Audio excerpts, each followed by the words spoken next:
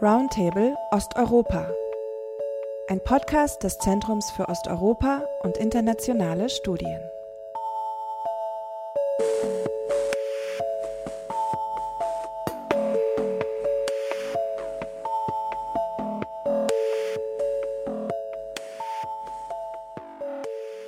Hallo liebe Hörerinnen und Hörer, wir nehmen heute die erste Folge unserer neuen Podcast-Reihe Zeus Roundtable auf. Wir befinden uns am Zentrum für Osteuropa und internationale Studien in Berlin und unser Ziel ist es, im Gesprächsformat wissenschaftliche Forschung zu Osteuropa bzw. zu Osteuropa in vergleichender Perspektive zu diskutieren, dabei auf aktuelle Ereignisse in Osteuropa einzugehen und auch unbekanntere Themen zu beleuchten.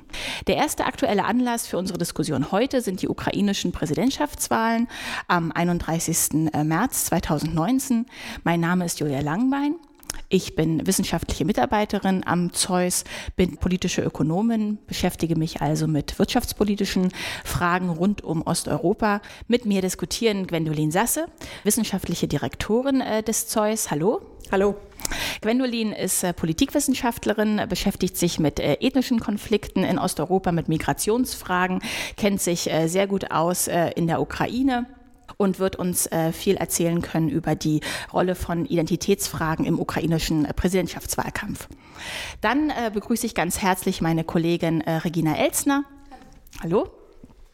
Wissenschaftliche Mitarbeiterin am Zeus, sie ist Theologin, beschäftigt sich mit Fragen der christlichen Sozialethik, beschäftigt sich mit dem Verhältnis zwischen Kirche und Macht und wird vor allen Dingen, denke ich, darüber reden, welche Rolle die Tatsache spielt, dass sich die orthodoxe Kirche der Ukraine vom Moskauer Patriarchat abgespalten hat und welche Implikationen das hat für den Präsidentschaftswahlkampf in der Ukraine.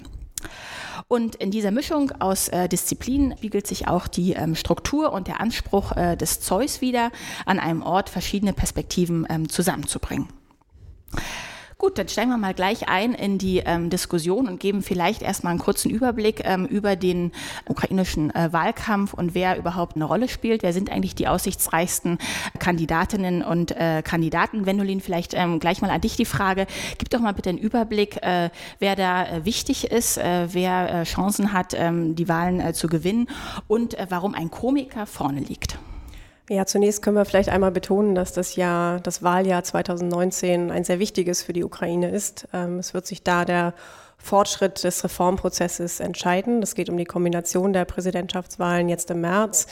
Die erste Runde Ende März, die zweite Runde dann am 21. April und im Herbst, das Datum steht noch nicht fest, kommen Parlamentswahlen hinzu. Und die Wahl ist so offen wie fast noch keine vorher in der Ukraine. Es zeichnen sich 3 Spitzenkandidaten für die Präsidentschaftswahl ab. Es geht da um den jetzigen Präsidenten Petro Poroschenko, der aufgeholt hat und jetzt klar unter den ersten 3 Kandidaten liegt. Neuere Umfragen haben ihn dennoch eher auf dem 2. oder 3. Platz. Die Julia Tymoschenko, die Oppositionskandidatin, hat sich einmal wieder neu erfunden in der ukrainischen Politik. Sie war schon 2-mal Premierministerin und hat sich jetzt auch wieder mit einem politischen Comeback stark gemacht. Und die dritte Figur, auf die du auch schon angesprochen hast, ist Wladimir Zelensky, ein Komiker, der vorher aus einer Fernsehserie bekannt war. Dort spielt er einen Lehrer, der überraschenderweise zum Präsidenten wird.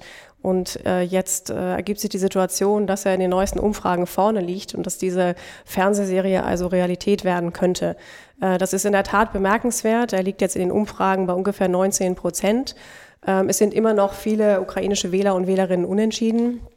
Das ist etwas runtergegangen von etwa 30% auf jetzt ungefähr 20%. Das heißt, das eigentliche Ergebnis ist immer noch weit offen. Aber Zelensky liegt jetzt vorne und Tymoschenko und Poroschenko kommen je nach Umfrage so auf zwischen 15 und 18%.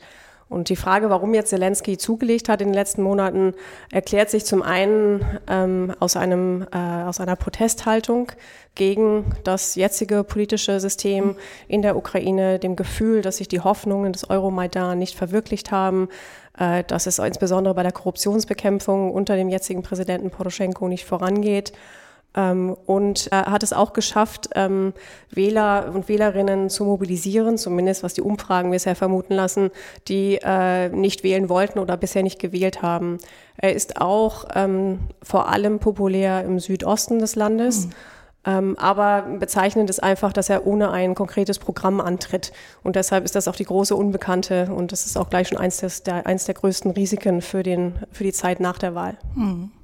Nun hat ja eigentlich aber Poroschenko versucht, schon sehr stark auch den Wahlkampf zu bestimmen. Regina, an dich die Frage, es war ja schon interessant, dass der offizielle Auftakt der Präsidentschaftswahlen einherging mit der Abspaltung der orthodoxen Kirche der Ukraine vom Moskauer Patriarchat. Und das hat ja Poroschenko auch, glaube ich, sehr bewusst auf einen Tag gelegt. Welche Wählergruppen wollte er damit erreichen? Was steckt da für eine Intention dahinter?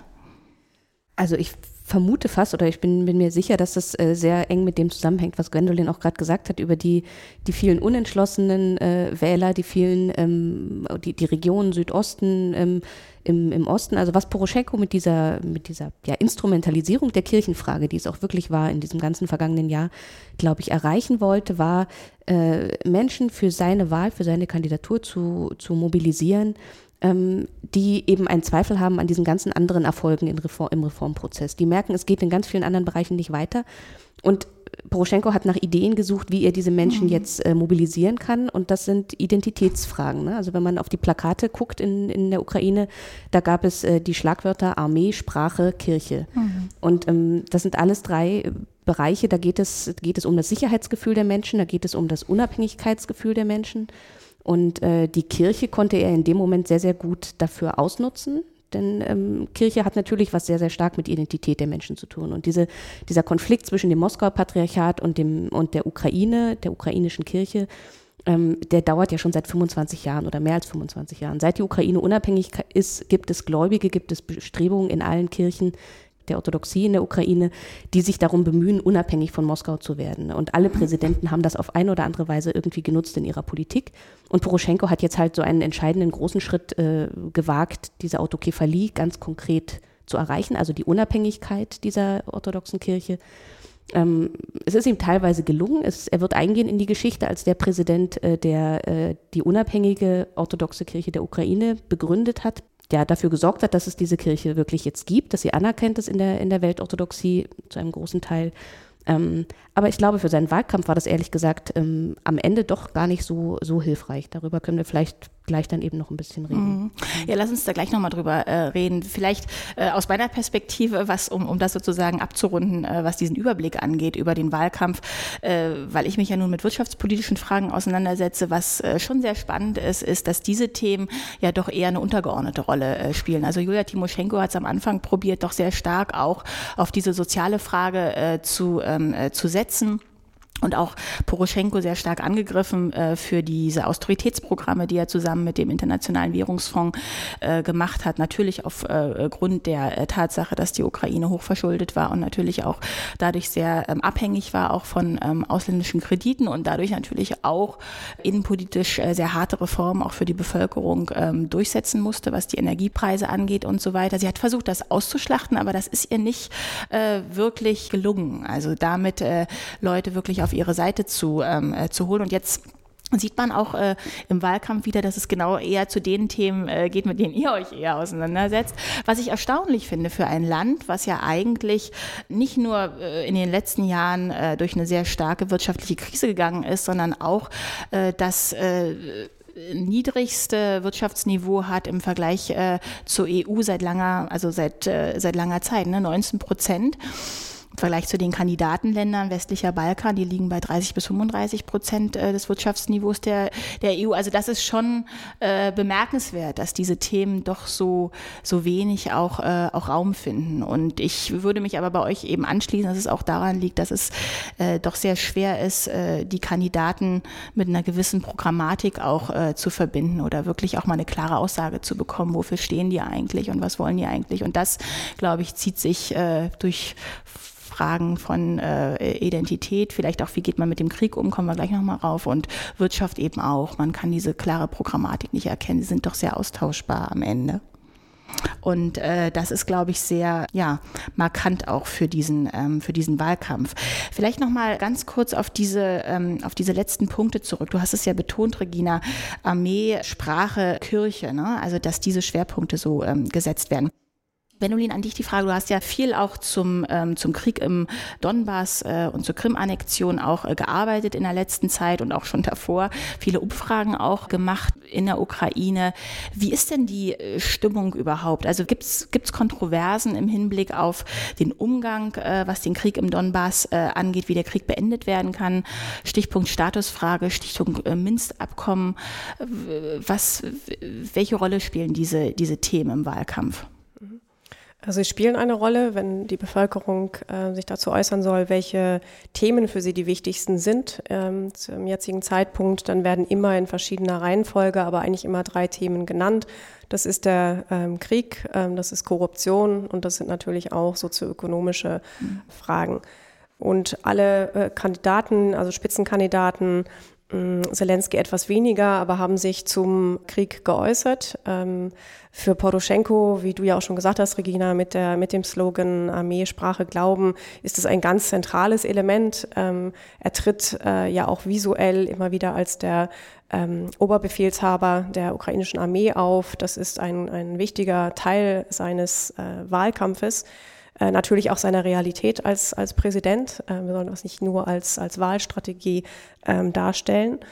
Und er hat vor allem den Status quo beschworen und weiterhin dafür einzutreten, die ukrainische territoriale Integrität und Sicherheit zu verteidigen. Also als ein Verteidiger eigentlich des Status quo. Und das heißt auch weiterhin Kooperation mit dem Westen. Und er hat auch, zwar kritisiert er das Minsk-Abkommen, aber er will nicht aus ihm aussteigen. Julia Timoschenko hingegen hat, wie du ja auch schon gesagt hast, Julia, auch bei Wirtschaftsfragen, hat sie auch in Bezug auf den Krieg viele und zum Teil auch widersprüchliche Thesen abgegeben. Sie hat vermutlich die größten Statements zu Krieg und Frieden abgegeben dabei. Sie hat in den Raum gestellt, über Minsk II, also das Minsk-Abkommen von 2015, hinausgehen zu wollen, dass es einfach nicht mehr greift. In der Realität liegt sie da auch nicht so falsch, aber es gibt, und das spiegelt sich auch im Übrigen in den Umfragen, die wir am Zeus im Donbass, aber auch in der ganzen Ukraine durchgeführt haben, es gibt keine Alternative, es wird auch keine wirkliche Alternative zu diesem Minsk-Abkommen gesehen. Aber Julia Timoschenko hat gesagt, es ist an der Zeit, über dieses Abkommen hinauszukommen. Und sie hat etwas vorgeschlagen, was wenig realistisch erscheint. Sie möchte ein neues Budapest-Format. Budapest 1994 war ein Format, in dem man der Ukraine territoriale Integrität und Sicherheit zugesichert hat. Im Gegenzug musste die Ukraine die Nuklearwaffen, die aus Sowjetzeit auf ihrem Territorium stationiert werden, aufgeben. Gegen dieses Abkommen, an dem auch Großbritannien und die USA beteiligt waren, hat Russland mit der Annexion der Krim ganz deutlich verstoßen. Das heißt, es ist eigentlich ein merkwürdiger Gedanke, jetzt dieses Format beleben zu wollen, wiederbeleben zu wollen. Sie hat dann weiter ausgeführt, sie wollte auch weitere Länder mit hinzuholen, zum Beispiel Frankreich, Deutschland, andere EU-Länder. Aber das ist sehr vage geblieben und es glaubt, glaube ich, keiner, dass das eine neue wirkliche Grundlage sein kann, um dem Frieden näher zu kommen. Sie hat dann weitere, auch wirtschaftliche Dinge in den Raum gestellt, wie man angeblich 10.000 neue Arbeitsstellen im Donbass schaffen könnte, wie man eine internationale Stiftung für den Wiederaufbau des Donbass schaffen könnte. Aber nichts davon ist bisher mit konkreten Details zu den Finanzen der Finanzierung dieser Dinge oder der Umsetzung dieser Dinge hinterlegt worden. Zelensky hat sich wie bei fast allen Fragen sehr zurückgehalten, hat angedeutet, dass er sich mit Putin hinsetzen würde und dann würde man diskutieren, wie die Positionen aussehen und sich in der Mitte einigen.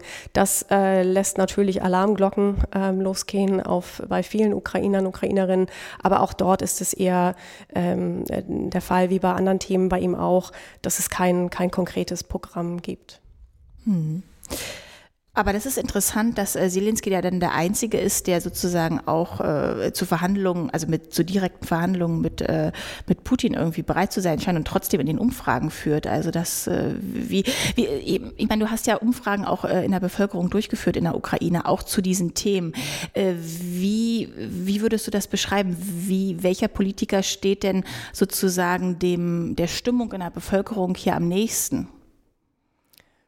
Eigentlich keiner von den 3 Spitzenkandidaten und Kandidatinnen, würde ich sagen. Denn wie wir aus Umfragen gesehen haben, bei denen wir vom Zeus aus einen Fragenkatalog eingebaut haben in national repräsentative Umfragen des KIS, einem guten soziologischen Institut in Kiew, haben wir im Vergleich gesehen 2017, 18, dass die wichtigen Identitätskategorien der ukrainischen Bevölkerung sich nicht mit einem doch sehr eng auf diesen Slogan Armee, Sprache, Glauben geführten Wahlkampf verbinden lassen, dass sie sich darauf nicht nur allein konzentrieren. Wir sehen, dass selbst in einem Jahr von 2017 bis 2018 die Identitätskategorie ukrainische Staatsbürgerschaft die bei weitem wichtigste geworden ist, die 2018 von ca. 49% der Befragten als die wichtigste Identitätskategorie auf einer ganzen langen Liste von verschiedenen ethnischen, sprachlichen, regionalen, sozialen Identitäten gewählt wurde. Nun sind natürlich Identitätskategorien immer etwas schwer dann genau zu fassen, aber auf jeden Fall ist ukrainische Staatsbürgerschaft eine inklusive Kategorie. Und sie hat von 2017 bis 2018, wie wir aus unseren Ergebnissen sehen können, die Kategorie ethnisch ukrainisch zu sein abgelöst als die wichtigste. Und das ist, denke ich, eine wichtige Schlussfolgerung, dass damit die Bevölkerung differenzierter über den ukrainischen Staat nachdenkt, als es aus der Rhetorik einiger der Kandidaten, und insbesondere des Präsidenten Poroschenko, hervortritt. Ähnliches sehen wir auch bei der Frage nach der Muttersprache. Die ukrainische Sprache wird und wurde immer schon von der deutlichen Mehrheit als Muttersprache angegeben. Muttersprache ist eine symbolische Kategorie, die nicht unbedingt abbildet, was man in der Sprachpraxis täglich benutzt. Es gibt auch eine große bilinguale Kategorie in der Ukraine, aber dennoch ist das Ukrainische noch stärker verankert worden als die symbolische Muttersprache der Ukraine. Aber wir sehen auch von 2017 bis 2018 einen statistisch signifikanten Anstieg derer, die sich zu Russisch als Muttersprache bekennen. Und hier können wir nur spekulieren, aber ich glaube, es liegt auf der Hand, dass es auch ausdrückt, dass es auch Opposition zu neueren Bildungsgesetzen, Sprachgesetzen, Gesetzesentwürfen, die das Ukrainische stärken wollen, aber nicht auf die bilinguale Identität der Ukrainer und Ukrainerinnen eingeht, widerspiegelt. Ja, interessant, dass es da doch so eine Lücke zu geben scheint zwischen dem, was die Eliten propagieren, auch im Wahlkampf und womit sie eigentlich glauben, auch Stimmen zu bekommen und das eigentlich, was die Bevölkerung wirklich also wofür die Bevölkerung sozusagen steht oder was da eine Mehrheit will. Und das scheint mir ja in der Kirchenfrage nicht ganz anders zu sein. Ne? Also das hast du ja vorhin schon kurz auch angedeutet, Regina, dass Poroschenko damit bei weitem gar nicht jetzt so erfolgreich war, sich da wirklich mit auch zu profilieren mit diesem Thema Autokephalie.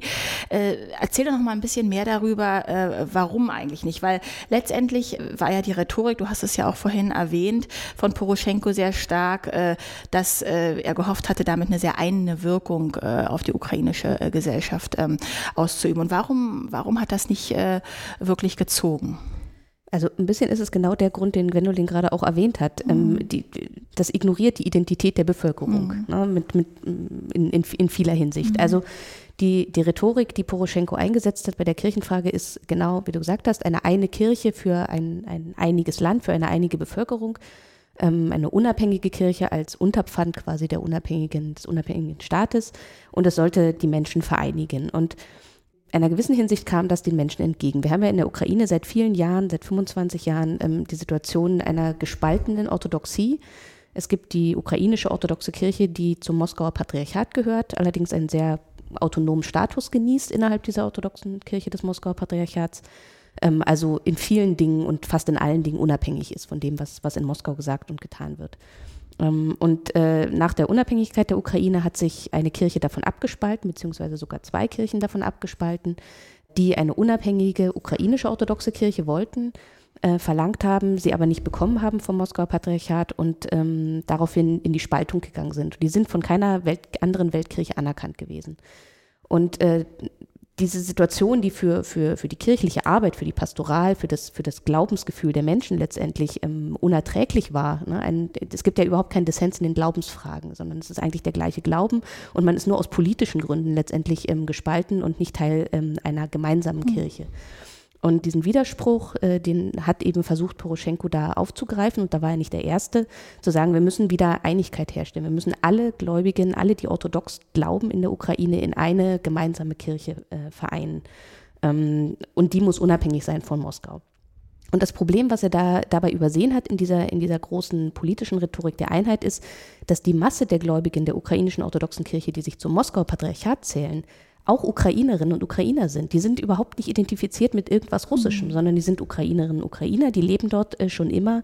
Sie reden ukrainisch, die Gottesdienste dieser Kirche sind auf ukrainisch zu einem großen Teil, nicht auf kirchenslawisch wie in Russland und so weiter. Also er hat in diese Kirche ein Feindbild hineinprojiziert, was dem Leben der Gläubigen nicht entspricht. Und ich glaube, das ist genau das, was ihm jetzt als Bumerang quasi wieder zurückkommt. Wenn man sich die statistischen Daten anguckt für die Ukraine, ist es ein sehr hoher Grad an Religiosität. 70% der Bevölkerung, die sich mit der orthodoxen Kirche identifizieren, mit Orthodoxie identifizieren. Und die Zahlen, wer zum Moskauer Patriarchat sich zugehörig fühlt und wer zu dieser ukrainischen unabhängigen Kirche sich zugehörig fühlt, die schwanken und die sind auch statistisch sehr schwer zu erfassen, weil es keine Kirchenmitgliederzahlen quasi gibt in der Hinsicht, wie es das bei uns gibt.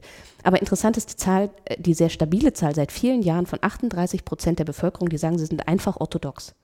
Das heißt, denen ist die Frage der Zugehörigkeit zu Moskau oder zu einer unabhängigen Kiewer Kirche völlig egal in ihrem Glaubensleben. Und deswegen kann man diese Frage nicht so politisieren und so instrumentalisieren, wie Poroschenko das gerne wollte. Und man sieht es auch daran, dass jetzt es nicht diesen großen lawinenhaften Übertritt gab zu dieser neuen Kirche, die es jetzt gibt. Weil die Menschen gemerkt haben, das wird auch wieder politisiert. Das ist jetzt genauso, wie Russland es bisher gemacht hat oder es Moskau gemacht hat, die Kirche und unseren Glauben zu politisieren für irgendwelche Ziele, die aber nichts mit unserem Glauben zu tun haben.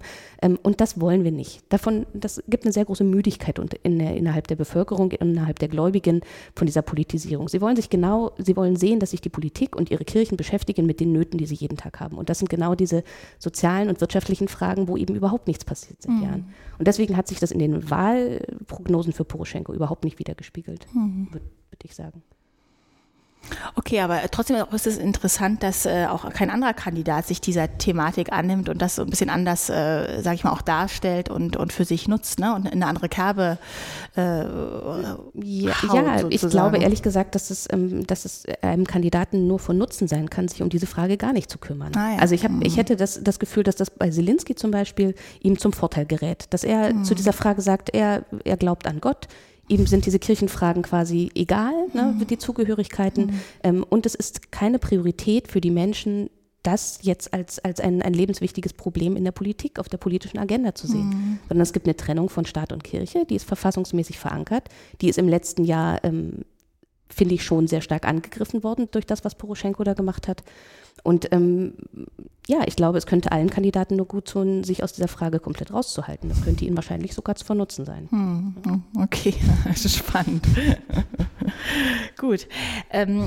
Vielleicht noch mal ganz kurz, du hast ja diesen Aspekt soziale Probleme auch nochmal oder wirtschaftliche Probleme nochmal angesprochen. Und ich hatte ja vorhin schon gesagt, dass sie eben doch relativ wenig von den Kandidaten eigentlich thematisiert werden, ne? Obwohl sie so stark auf der Hand liegen und die Menschen ja auch mit den letzten Jahren und auch mit den, sag ich mal, Einschnitten, die sie erleben mussten, um auch makroökonomisch wieder Stabilität zu erreichen in der Ukraine, was ja auch zum Teil Poroschenko gelungen ist, aber das hatte halt auch Konsequenzen für den Alltag der Menschen.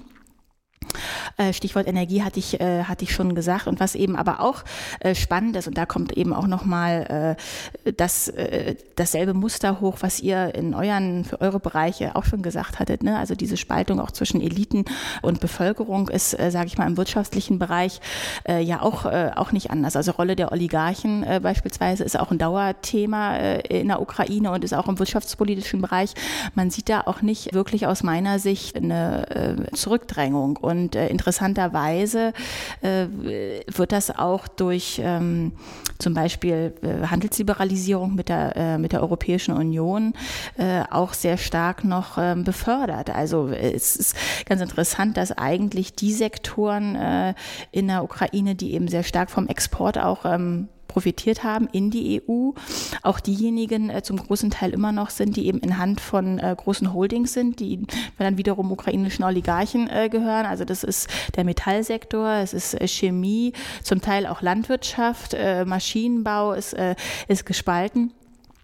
Und eigentlich nur im landwirtschaftlichen Bereich sieht man, dass sich eben auch kleinere und mittlere Unternehmen durchsetzen können, dass es da eben zu einem Wachstum auch kommt. Aber das sind Nischensektoren und ich würde auch sagen, also wer sehr stark eben auch profitiert weiterhin, sind eigentlich die großen Holdings, die eben im Besitz sind von Oligarchen. Und interessanterweise sowohl die alten Oligarchen wie Rinat Achmetov als auch die neuen. Und das ist auch interessant, wenn man das sieht, dass es da eigentlich eine informelle Allianz gibt zwischen alten und neuen Oligarchen. Also Rinat Achmetov kriegt auch weiterhin sehr wunderbare Energiepreise durch den ukrainischen Staat im Bereich Kohle zum Beispiel zugesichert und andere sichern sich wiederum den Zugang zu staatlichen Beihilfen.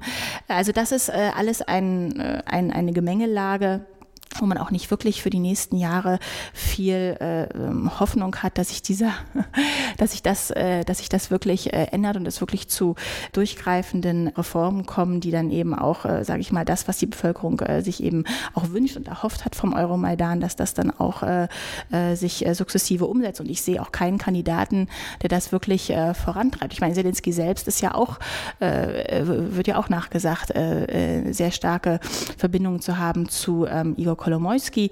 Und deshalb es ist aus der Warte her, glaube ich, von all unseren Bereichen, in denen wir uns sozusagen besser auskennen, ne? Du mit Identitätsfragen, was die Statusfrage angeht, was Krieg angeht, du mit der Religionsfrage. Aus meiner wirtschaftspolitischen Sicht gibt es eben diese Lücke, ja, zwischen Eliten und Bevölkerung. Und das ist natürlich nicht nur ein ukrainisches Problem, das sehen wir auch in anderen Ländern sehr stark, aber hier ist es natürlich besonders extrem, würde ich sagen.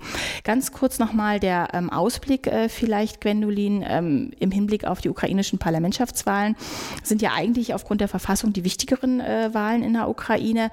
Inwiefern würdest du sagen, sind die Präsidentschaftswahlen hier richtungsweisend? Da vielleicht abschließend nochmal was dazu sagen könntest.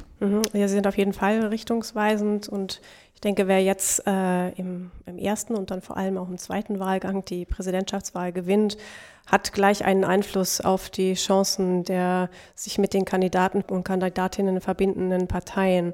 Man muss dazu sagen, Zelensky hat noch keine Partei. Er wird in den Umfragen immer schon als Diener des Volkes, so heißt auch die Serie, benannt, aber er ist, und da ist er auch anders als andere Populisten, er wird häufig mit anderen Komikern, wie auch in Italien zum Beispiel, verglichen, aber er ist jemand, der hat noch gar keine Parteistruktur, also es ist nochmal ein anderes Extrem von jemandem, der eigentlich aus dem politischen Nichts kommt und jetzt wirkliche Chancen hat, ukrainischer Präsident zu werden. Auch seine noch nicht existierende Partei, die immer so wie die Serie beschrieben wird, führt jetzt leicht in den Umfragen und auch die Ergebnisse oder die Umfrageergebnisse für Poroschenkos Block und für Timoschenkos Partei passen sich ihren Werten in den Umfragen jetzt an. Das heißt, das wird sich fortsetzen nach der Wahl. Das heißt, jemand kann dann durch die Präsidentschaftswahl die Chancen der dazugehörenden Parteien oder sich dann vermutlich formierenden Parteien erhöhen. Dennoch muss man sagen, die Dynamik kann in sehr verschiedene Richtungen weisen.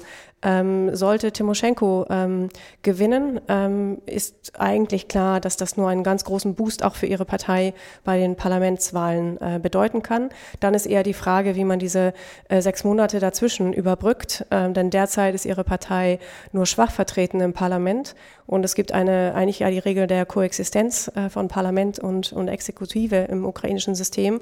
Wie sich dann das nächste halbe Jahr gestalten wird, ist höchst unklar und da gibt es ja auch ein weiteres Risiko über die unbekannte Zelensky hinaus, denn dann kann es durchaus zu Versuchungen kommen, am Verfassungssystem etwas zu ändern. Es ist schwer vorstellbar, wie Timoschenko mit dem jetzigen Parlament arbeiten könnte. Aber ihre Partei würde davon profitieren.